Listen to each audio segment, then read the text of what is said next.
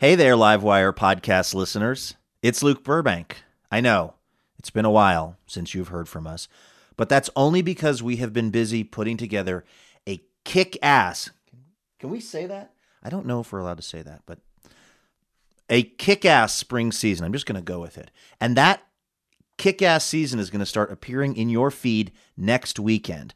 But before we get rolling with that, we wanted to just give you a little pre-season update. Now, on our last episode, which we recorded back in December, we sat down with a guy named Gyasi Ross. He is an author and an attorney and a rapper and a member of the Blackfeet Indian Nation. And when we talked to him, he was just back from the Standing Rock Indian Reservation. And obviously, a ton has changed since we recorded that episode. So we decided we should check back in with Gyasi so he could fill us in on the latest. Hey, Gyasi.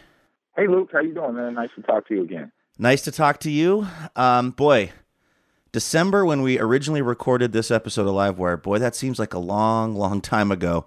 What's the latest, as far as you understand it, in terms of what's going on over at Standing Rock? It's changed fundamentally. Obviously, our world and our nation has changed fundamentally, and we're in a brave new world, Luke. But the technical parts of what's changed in Standing Rock are a couple-fold. Number one was that the United States Army Corps of Engineers granted an easement that allowed the last bits of the pipeline, the Dakota Access Pipeline, the pipeline that everybody's talking about and that's in question, that allowed that permit to be approved. And thereafter, for the rest of the pipeline, that little tiny bit that was needed for completion to be done. And immediately afterwards, of course, the Standing Rock Sioux Tribe, as well as the Cheyenne River Sioux Tribe, and I believe maybe the Oglala Lakota Sioux Tribe, filed lawsuit for a temporary injunction, an emergency injunction, say that this will cause irreparable harm to the people of that community and also of the Cheyenne River Sioux community. The most latest is that the court has denied that temporary restraining order. And so as of right now, it seems that there is full go-ahead that this project can be completed, but for some intervening, hopefully legal wrangling, machinations, and direct action, and also just continuing to, hit them in the pocket, what we've been doing. But it seems like at least physically all the obstacles are out of the way that prevented this thing from being created. That must emotionally be kind of tough for a lot of people, because when you and I were on stage in Seattle, it had just been announced that basically the project was not going to be able to go on as planned. They were going to have to reroute it.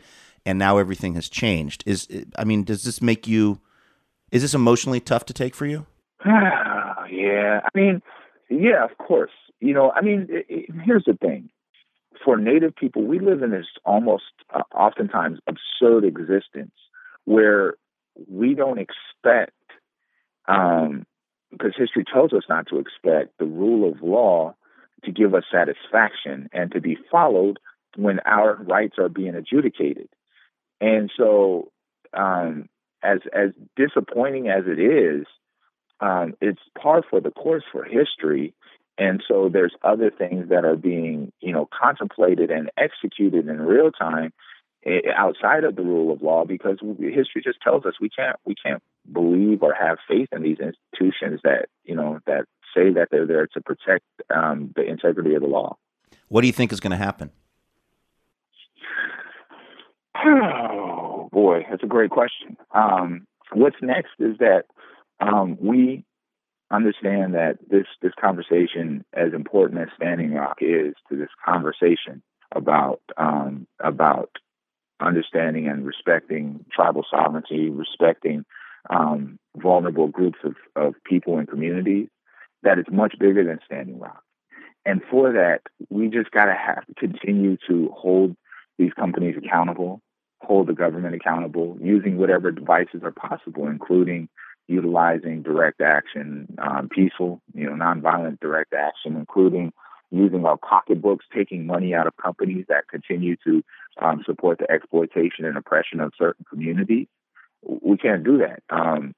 So that's the next phase. That's the evolution of this conversation, is just making it more formal and sophisticated so that we are able to attack and in a way that is honestly painful to these large corporations that hurt our communities, because it would be nice to say, well, we can just wait on court and let the victor be the victor.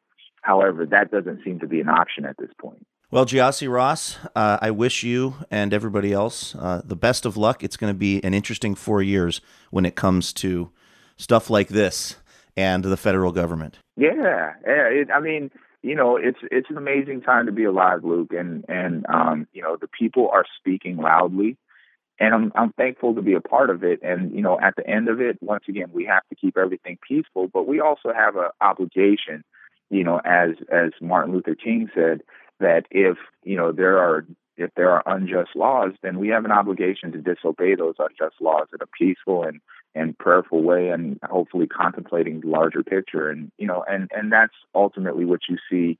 And once again, it's not just limited to Dakota Access Pipeline. It's also, all the people of Seattle who shut down the airport, and the people of New York City who shut down the airport. And, we can't allow these things to go unchallenged. And unfortunately, there's a whole bunch of American people of all colors and all backgrounds who agree with that. And it's an amazing time to be alive, bro. All right, Gyasi. Thanks, man. Thanks for updating us. Thank you. All right. Thanks for listening this week. If you missed the initial interview that we did with Gyasi Ross, it was in the episode Facing Your Demons. We're going to be back here next week with a brand new Livewire podcast for you, featuring Elna Baker, Brooks Wheelan, and some unbelievable music from Thundercat, and a whole lot more. We'll see you then.